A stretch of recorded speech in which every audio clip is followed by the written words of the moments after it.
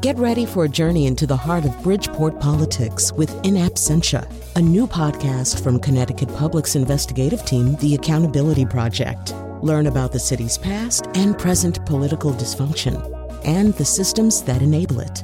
Tune in wherever you get your podcasts. Funding provided by Gregory Melville and Susan Fox and Kathleen Bromage.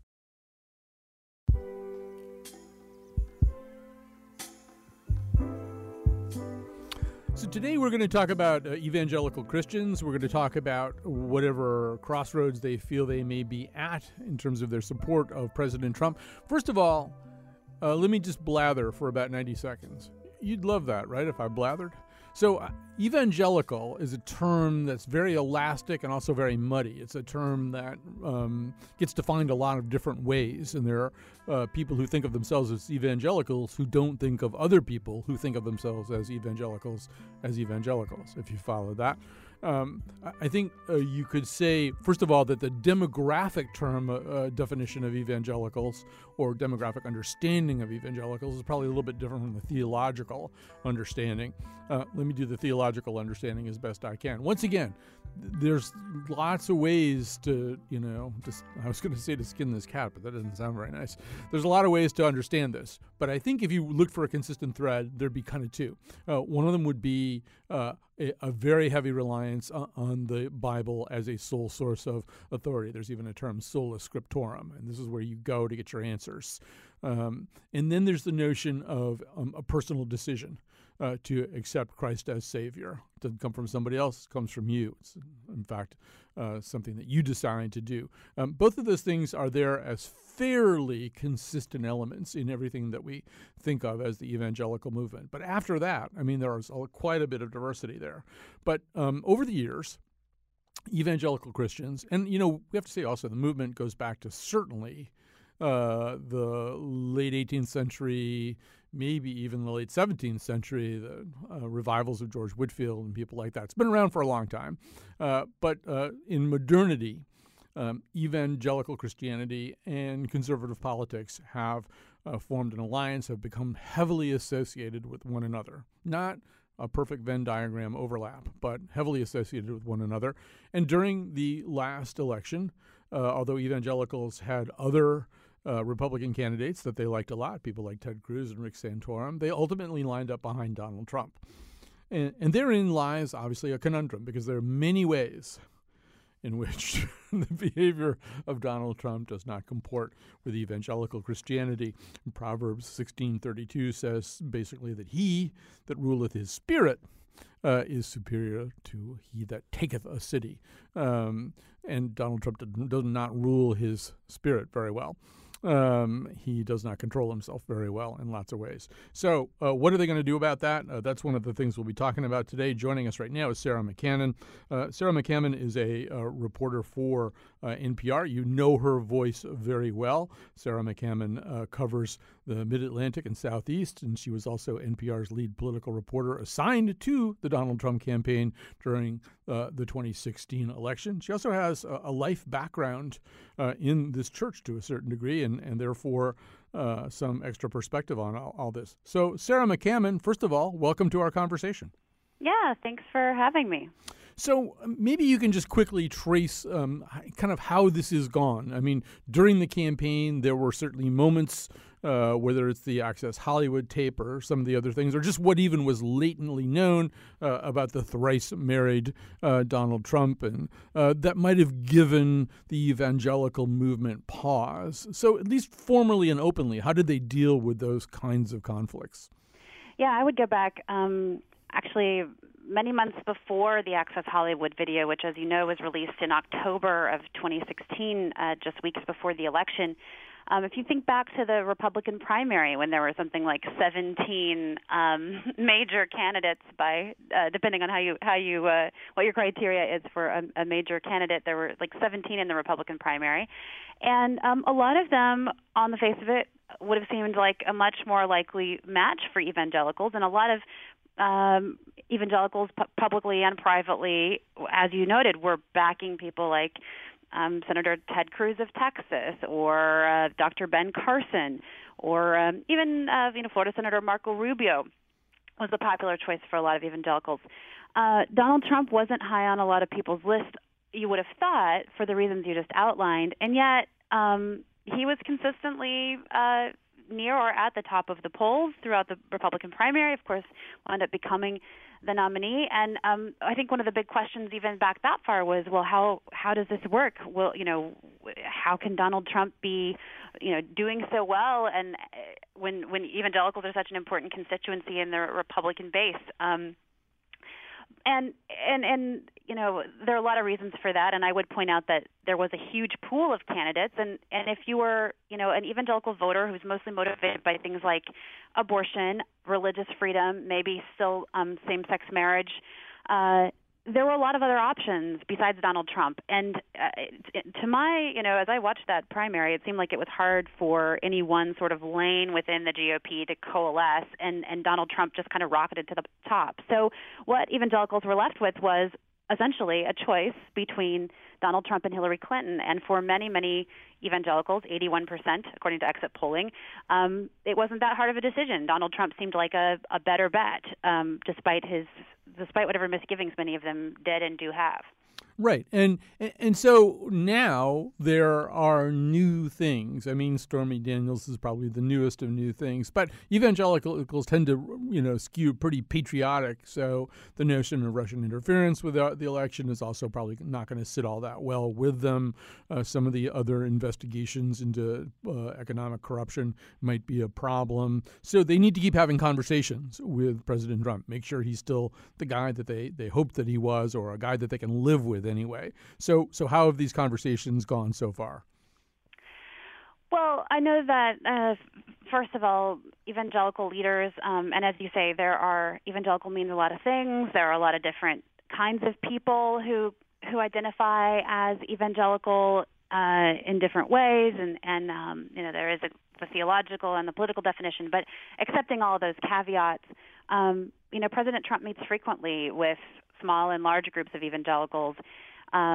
He, speaks at evangelical events. He has evangelical leaders in his office on a regular basis. Sometimes those meetings are publicized, some of them are not.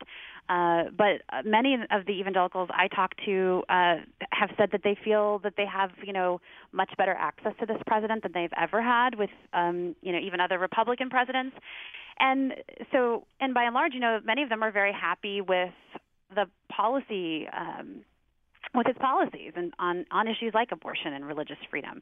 And so that's true on the one hand. On the other hand, I think there are still many concerns about his sort of temperament, his personality, his penchant for sort of talking off the cuff and divisive rhetoric, and of course his personal life. But one thing I hear over and over from evangelicals I talk to is, look, we knew this about him going into the election, the Access Hollywood video. We knew who Donald Trump was. None of this is any surprise. The Stormy Daniels scandal, that he has denied having an affair with her. And so they're really focused on policy. And I know that there are, you saw some of my reporting, there are evangelicals who would like to meet with President Trump this summer, really primarily in an effort to rally the base, because I think there are concerns heading into the midterms on a lot of different levels. The president has had, low favorability ratings, although those seem to be creeping back up. There's a lot of Democratic energy, so there's concern among conservatives and Republicans about what that means for their voters this fall. And so the idea would be to meet with the president, talk about policy goals, and talk about turning out the base, and especially the evangelical base, which is going to be an important one for Republicans this fall. Right. So you've reported on a potential meeting scheduled for June 19th at where else? The Trump International Hotel in Washington, D.C. The phrase come to Jesus meeting is kind of thrown around a lot these days as in a very sort of analogy-driven way. This would probably literally be a come to Jesus meeting if they have it. And this would be the conversation you're talking about, right? Right. Well, and this is, and I should say, this is something that's being talked about. That I know I've heard from multiple sources that the president's been invited, and the White House has expressed interest. It hasn't been confirmed yet, but I think there is wide agreement among a lot of evangelical leaders that especially given the stakes this fall with the midterms, that getting a bunch of influential evangelicals in the same room, getting them together with the president to talk about strategy, to talk about the future, would be a good idea. And yes, these conversations are happening at a time when Stormy Daniels is on a lot of people's minds, and when there's just a lot going on in Washington policy-wise, and again, when there's concern about what 2018 will mean in terms of voter turnout, and for some of these policy accomplishments that a lot of, and I should say we're talking about white evangelicals primarily. I don't think we've said that yet, but right. Conservative, primarily white evangelicals who supported Trump, do feel that he's delivered on a lot of their agenda, and they don't want to lose that. They don't want to see that eroded in 2018. White evangelicals and Trump voters have very similar kinds of demographics. And you, as I don't know how old you are. I think you just told me during before the show when I was noisily singing. I am 37. Okay. I'm literally as old as you can be and be considered a millennial. Right. And so your generation, they're losing your generation. The demographic trend lines are, I think in 87, I'm doing this off the top of my head, I think 46% of evangelicals were over 50 years old.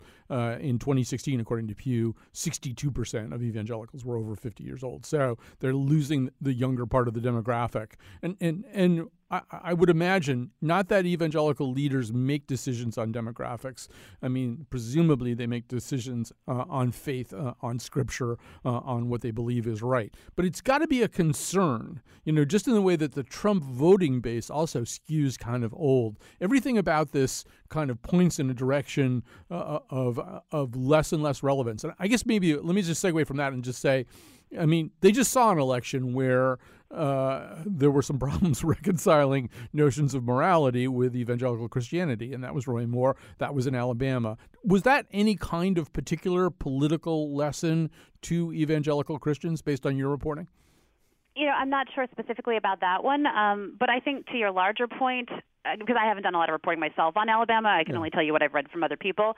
But to your larger point about the demographic shift, I think one big concern for white evangelicals is that right now, they have a lot of power. They have a lot of access to the White House.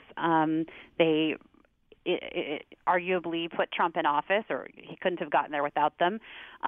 But you're right, the white evangelicalism is not where the growth is in the church. There's been a lot of really good polling on this by the Public Religion Research Institute. They've looked at this pretty closely, and really the growth in evangelicalism is in the Latino church, and the African American church is holding steady. But those groups have very different political priorities than white evangelicals do, and there's a huge shift away from the church among young white evangelicals. Those under 30, I believe it's in the single digits. I'd have to double check that, but I was just talking to a pollster about this week, and the numbers are staggering. Are slipping in staggering ways. So if you're talking about evangelicalism as a theology, there is still a lot of energy there and a lot of strength, especially in among churches of color, primarily people of color. But white evangelicalism over time is unlikely to remain the powerhouse that it has been. And so yes, if your policy goals align with those of white evangelical leaders, I would say there would be cause for concern going forward. And presumably, I'm just doing this is the level of guesswork now. If you want to speak to young people who've grown up in evangelical churches, they may have a shifting set of attitudes about things like gay marriage, climate change, economic justice. Some of these things may be uppermost in their mind in a way that they weren't in. The baby boom bulge, which is a huge part of the existing evangelical demographic, would probably have seen those issues in different terms. For sure, and there is polling that backs this up. Pew did I believe released some data last year that showed that, especially on issues like same-sex marriage, younger evangelicals were far more supportive of same-sex marriage than baby boomer evangelicals. And even on the issue of abortion, which had been one that some Pew polling had suggested was holding pretty steady from the older to younger generation. Again, PRRI just released some data looking, not just at evangelicals, but broadly, younger people were more likely, in a poll just released this week, more likely to shift their position on abortion than older people. And when they did shift their position, were more likely to shift in favor of supporting abortion rights. And again, the pollster I talked to on this one said, that may be, at least perhaps in large part, due to the declining religiosity of the younger generation, because particularly with the issue of abortion, there's a huge overlap between evangelicals and opposition to abortion rights. You have the younger generation becoming less and less religious, less and less evangelical, and you're also seeing a shift in their views on that issue. And just anecdotally, younger evangelicals that I know often are very concerned about things like social justice, about refugees, about what's happening outside of the U.S. borders. In a way that seems different than the older generation. So yeah, I think you're seeing a priority shift there as well as a demographic shift. Well, Sarah McCammon, it's been a great privilege to have you on the show, and I'm a big fan. NPR reporter covering the Mid-Atlantic and Southeast, also NPR's lead political reporter assigned to the Trump campaign during 2016. Thanks for being with us today. Thanks so much. All right, that was Sarah McCammon. I'm going to take a break. We're going to take a break, not a long break. We will be back.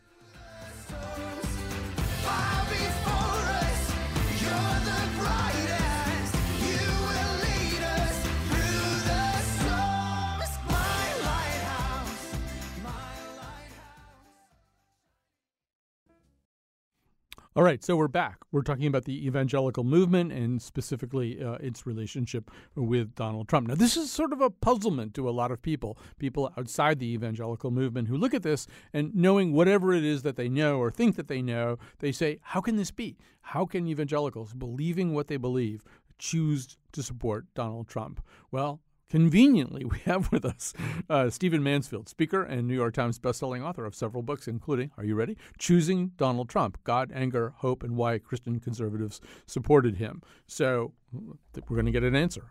So Stephen Mansfield, welcome to our conversation. Thanks for being here. It's great to be here. I titled that book just for you. Yeah, I know. It's made to order for this conversation. Well, okay, it's a very broad question, which has, I think, a more detailed and nuanced answer. But I think it's one that obviously you felt compelled to look for an answer for. As Sarah McCammon was just saying, during 2015 and 2016, evangelicals essentially knew who they were getting. They didn't know the name Stormy Daniels, but they knew that he'd been married 3 times and that his sex life had been, on the cover of New York tabloids. They knew that this guy maybe wasn't clean as a whistle. So why did they look past that? Well, they looked past it, and Sarah's exactly right. They looked past it largely because if you go back to the 2016 presidential election, the frank truth is evangelicals felt bombarded by 8 years of the Obama administration and terrified of another 8 years of Hillary Clinton. If you're an evangelical, you were offended by the Obama administration's strong pro-abortion stand. You were offended by their advocacy for LGBT issues. You were disturbed deeply, if not traumatized, by the Obama Justice Department filing lawsuits, pressuring organizations like Hobby Lobby regarding their employee insurance, to include abortifacients and what have you. All of this came down heavily. And then, of course, with what was perceived as a soft stance on Islam, all of these are the issues that evangelicals cited. And then, of course, when they looked at Hillary Clinton, they thought that worse was coming. They weren't deceived about who Donald Trump was. I mean, this is a man who had once defended adultery in the headlines of New York newspapers. I mean, they weren't fooled. But they are committed to their core values. Some of the things I've just listed are those core values, and they weren't going to be shaken from it just because Donald Trump is a rough customer. One thing that you've pointed out, I think it's a point worth making and a point with which I have lived through and live with, is that evangelicals are not a monolithic block. I attend, though I haven't been in a while, but it's time to go back. I attend a self-described evangelical church in which 2 of the 3 pastors are gay or lesbian. It's politics, its attitudes are very different from the typical picture of evangelicals. It's a pretty rara avis, but it's at least fair to say that the evangelical movement isn't just one thing. It's a bunch of things. That's exactly correct. I can attest to that myself. I split my year with my wife between Nashville and D.C. In D.C., we tend about a 4,000 member, largely African American congregation, and in Nashville we attend kind of a young, happening Anglican church. Both would be considered evangelical, and the diversity is unbelievable. You can walk through the parking lot of the African American church in D.C. and see half the stickers are for Hillary and half the stickers are for Trump, and yet those people are going to be inside, in a typical rockin' African American church. And so you're right, far more diverse. In fact, one of the issues that's going on right now is, we accurately report that 81% of white evangelicals voted for Donald Trump, but evangelicals of color, of course, went a completely different direction and are offended by their white evangelical fellows who didn't seem to care that race was an offending issue. And so these are some of the fault lines within evangelicalism themselves. Right. So if we look back at those white evangelicals, another part of this is, if you look at the demographic of a Trump voter, it's often kind of similar to one of the prevalent, maybe the prevalent set of demographics for modern evangelicals: over 55, holding a high school diploma or less, a third generation or more American citizen, making $50,000 a year or less. I'm describing two things: one of the big bulges of Trump voters, and the way the white evangelical movement is skewing right now. In a way, it's not terribly surprising they would line up together. No, it's not. It's absolutely not. And I think this explains both the surprises and the things that weren't that surprising about the 2016 election. But I heard your interview with Sarah, and I couldn't agree more that overall the important demographic, the important trends, are against conventional conservative mainline evangelicalism.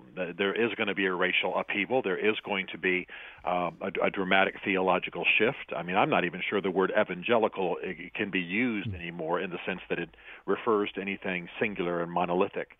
But we're definitely undergoing a change, and I think this recent election is going to accelerate all of that. Right. And in fact, evangelical participation in America, it's undulated over the decades and centuries. It hasn't been a straight line going up or down. But starting in the 1970s, I was writing a lot about religion. There was this guy, Dean Kelly, who had this famous book out. I think it was called Why Conservative Churches Are Growing, something like that. But that was the trend line right then. It's a little bit different right now. And one thing that I wonder about, Stephen, is the rhetoric that Donald Trump used about elites may have resonated very well with evangelicals who do feel scorned by elites. Not every evangelical, as we keep saying, they're not all the same. But those evangelicals that I've described, who live in the middle of the country, not on one of the coasts, and have subscribed to a certain set of values, they probably do feel scorned by the elites that Trump was at least explicitly rejecting.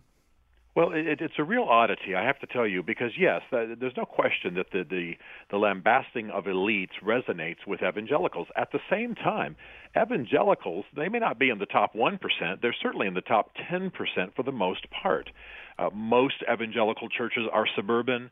Evangelicals tend to be well off. There aren't comprehensive surveys on this, but maybe it's anecdotal. But they tend to be well off. That they are not among the downtrodden. They are certainly not among the least prosperous 10 to 20% for the most part.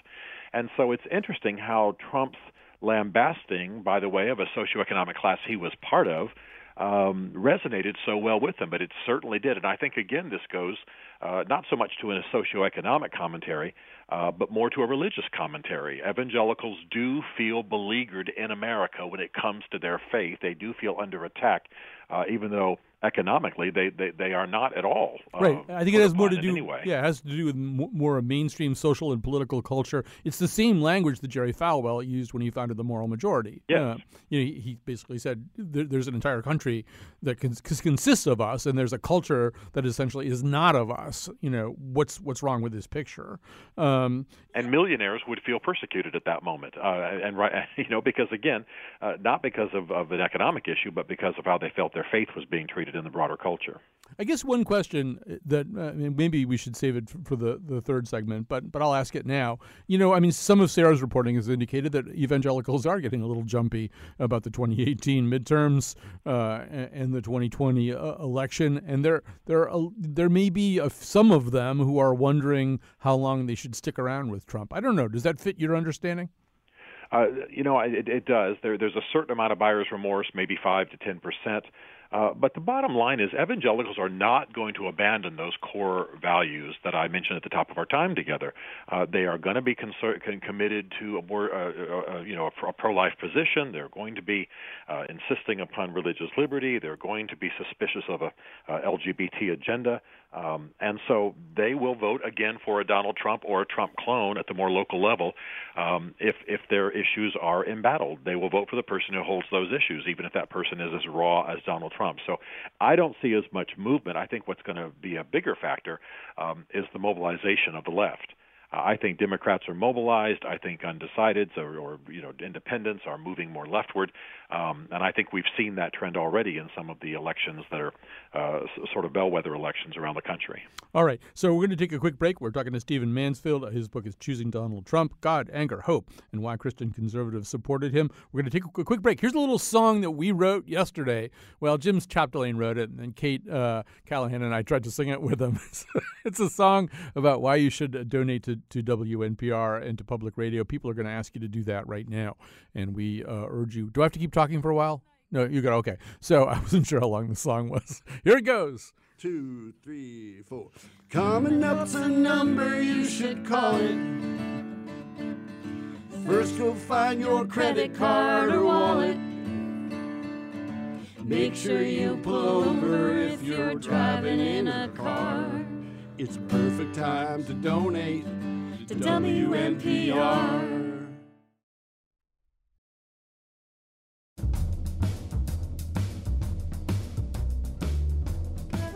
President Trump had to fire both Scaramucci and Bannon after Scaramucci described that thing Bannon did to pleasure himself. Not only is that forbidden in the Old Testament, it's not even a legal yoga pose. Today's show was produced by Pastor Josh Nalea and me, Kyone Wolf, with help from our intern Garnet McLaughlin. Amanda Fish is currently engaged to Meatloaf. Together they want to have lots of little loaves and fishes. Boom. The part of Bill Curry was played by Morty Vincent Peale. On tomorrow's show, what do we mean by the phrases too old or too young? And now, back to Colin. And we've been talking on this show, and we'll continue to talk about the relationship, first of all, about evangelical Christians in America, how they feel about the political system in general, and then how that political system and those feelings led them up to the doorstep of now President Donald Trump. With us for this conversation, ever since last, I'm scrolling down to the IDs here. Hold on for a second. Ever since the last segment is Stephen Mansfield. His book is Choosing Donald Trump: God, Anger, Hope, and Why Christian Conservatives Supported Him. Now joining us also is Bob Vanderplatz, evangelical leader, speaker, and political activist. He is currently the president and CEO of the Family Leader, a social conservative organization, and he is the author of If 714, an urgent call for revival, it's time. First of all, Bob Vanderplatz, welcome to our conversation. Oh, thrilled to be with you guys. Let's just start with your relationship with Donald Trump, the candidate. It was actually kind of a rocky one for a while, right? You were a Ted Cruz supporter, and things didn't always go all that well. Well, Donald Trump and I have been friends for about 6-7 years, and things went splendidly until I endorsed Ted Cruz. And even then, things went really well for a while until Ted Cruz started to inch up in the polls in Iowa. And that's when he and I had a very high-profile Twitter spat, Twitter war. It's one that I like to remind him that I won. And the Washington Post, the Des Moines Register, the New York Times all had my back at the same time. But even after Mr. Trump received the nomination, he was very gracious. He had me in his office. We met one-on-one for 45 minutes and had a great visit. And so what I told him then, and what I tell him today, is I am a friend to him. And what that means is when he does things that are right, I'm going to cheer him on. And when he goes outside the bounds, which I heard a little play about Scaramucci, I'm going to hold him to account. So when Scaramucci happened, I went exceptionally high profile, very public about you had to fire Scaramucci. You got to get rid of this out of your administration. I think that's what a friend is. A real friend is you cheer and you hold to account. I want to talk to both you and Stephen Mansfield a little bit about one of the things that I think did differentiate the Trump campaign from, say, the Cruz campaign, and something that may have spoken very powerfully to evangelicals. And that is, I'm going to call it, just for operational purposes, a kind of tear it all down, burn it all down message. I mean, that was very much where Steve Bannon was as he was behind Donald Trump. I mean, I think of songs that get sung in the church that I attend. There's one that says, "Set your church on fire, win this nation back, change the atmosphere, build your kingdom here." Bob, I'm going to start with you. There is something of a message that we often hear within evangelical Christianity, that the system, the world that we're living in, is morally compromised and crippled to the point that radical change is needed. I'm wondering if that's one reason that ultimately evangelicals were able to get behind Donald Trump. Well, I think the main reason evangelicals got behind Donald Trump was Hillary Clinton. I think that's what galvanized them around Trump. But I do agree with your premise is that we as evangelicals, not only we as evangelicals, we as American citizens, we're very tired with politics as usual. And we knew that a drastic change had to occur. And that's quite frankly why a guy like Mike Huckabee didn't get more traction. Because Mike Huckabee's a really good, nice gentleman. They did view Cruz, though, as somebody that could disrupt and cause disruption in D.C., and they saw Trump, who could take that to an exponential factor. So I think evangelicals, Americans as a whole, were like, we do not want status quo. We don't want politics as usual. We've been down that road way too many times before.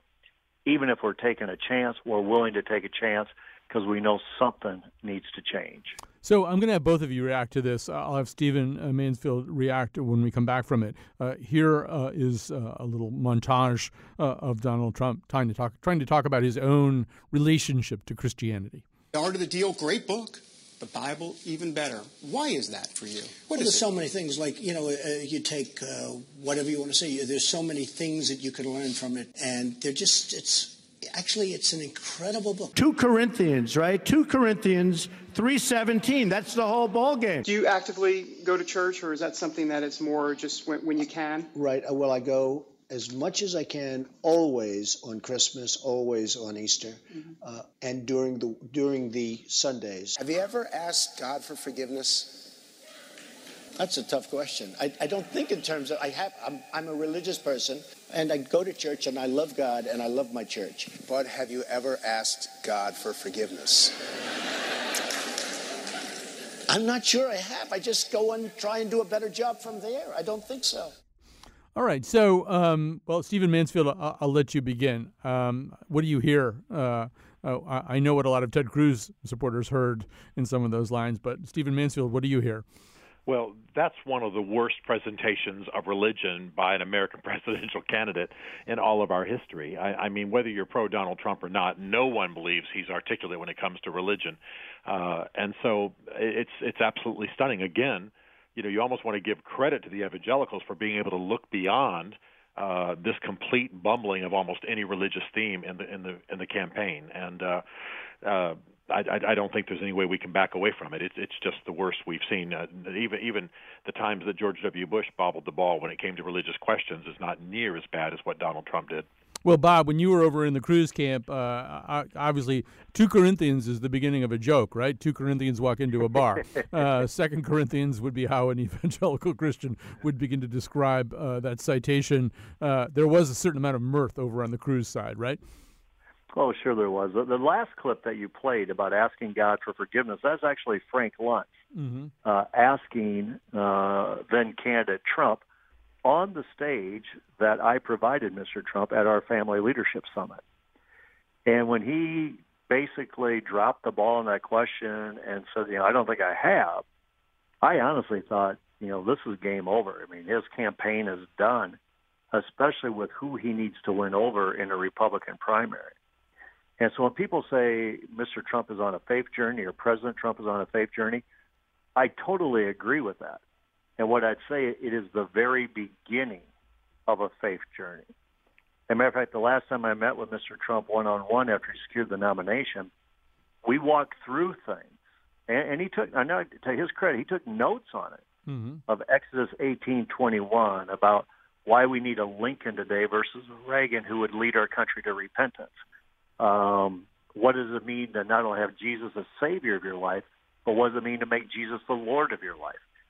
So, yes, he is on a faith journey. That's why I believe he needs exceptionally wise counsel around him who's willing to speak truth to him, even when that truth is unpleasant or unwanted by the president's ears. So, Bob, one of the things that he had trouble answering was what was his favorite Bible verse. I'm assuming, based on the conversations you're having with him now, he could come up with something now? I'm not sure he would. And because I personally, and I don't mean this as any kind of a diss on President Trump, I don't think he probably has a favorite Bible verse yet. And I think the one thing that came across out of that is that at least he was authentic in that versus I'm trying to play like, okay, I really like Matthew 6:33, and here's what it says. And here he was just kind of being, that's kind of who he is. So I think what it is, again, have wise faith counsel around him that can walk him through the Scriptures and let him glean the understanding and the benefit and the blessing of the Scriptures. I was kind of hoping he'd go for Matthew 6:21 instead. There you go. For those who are listening, that's where your treasure is, there also shall your heart be. One thing that I want to ask both of you, Stephen, I'll start with you. I think for reasons that you've articulated very forcefully, there were ways in which it would be impossible for evangelicals, even in a state of dissatisfaction with Donald Trump, to turn to Hillary Clinton. And a lot of these had to do with things that they'd perceived in the Obama administration and particularly attitudes towards reproductive rights, things like that. I'm wondering I'm asking you to do some wild guesswork right now. I don't think there's any polling on this. What they would have thought about Bernie Sanders, whether they would have perceived Bernie Sanders differently. There's so much that's in the Gospels that is about economic justice of the kind. Acts, the beginning of Acts, it sounds like a Bernie Sanders campaign speech talking about, all who believed were together and had all things in common. They would sell their possessions and goods and distribute the proceeds to all as any had need. Do you think there were evangelicals who could resonate to the words of a kind of socialist Jewish atheist? Very few. This is actually one of my concerns when it comes to evangelicals. I share many evangelical core values, no question. I am an evangelical. I don't hesitate to say that. At the same time, evangelicals have not really embraced the social justice side of the biblical worldview of Scripture. And so they're pretty much their frontline issues are the ones we've identified: reproductive rights, LGBT, religious liberty in general, certainly as that plays to a Justice Department. These are the core issues: strong defense, perhaps a strong stand against Islam. This is where most evangelicals are now. They're missing, of course, and I think many evangelicals would share this, at least in theory. They're missing the social teachings of the prophets of the Old Testament. They're missing many of the teachings of Jesus when it comes to social justice. But their bedrock issues are the ones that have defined politically active evangelicalism, the sort of religious right that remains for a long time. And I don't think most of them are really able to get past that at this point. And that was the defining factor. They weren't looking to Donald Trump to be a social justice, prophet or purveyor, or to promise social change and justice. They were looking for Donald Trump to bring change. He was as angry and as raw as they are, and they had their 4 or 5 issues, and he promised service in those areas, and that was the core of the whole matter for them. Bob Vanderplatz, I don't want to intrude on your pastoral counseling of Donald Trump, but, in Acts, there's a lesson about what to do when you sell your real estate. Sure. And Ananias and Sapphira.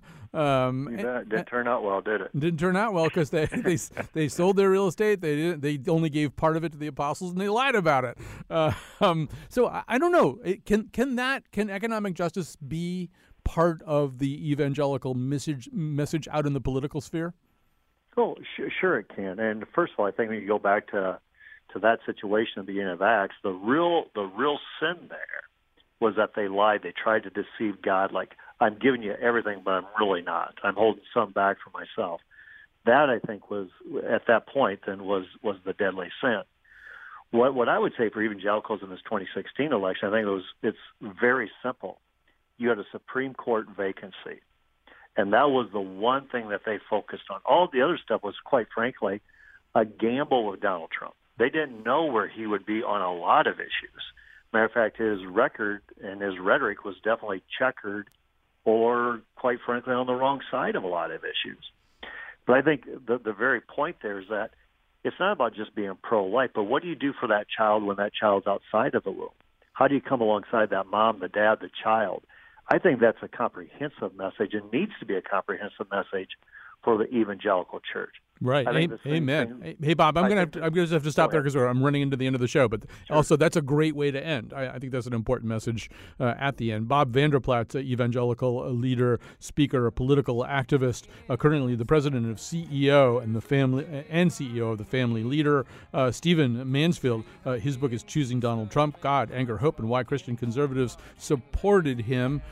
We have to go now, but once again, we are asking you to support this radio station, and if you like shows like the one that you just heard, please do consider answering the call right now when people ask you. Conspiracy-minded protesters of corporate greed. We who have nothing and most likely will till we all end up locked up in jails by conservative Christian, right-wing Republican, straight white American.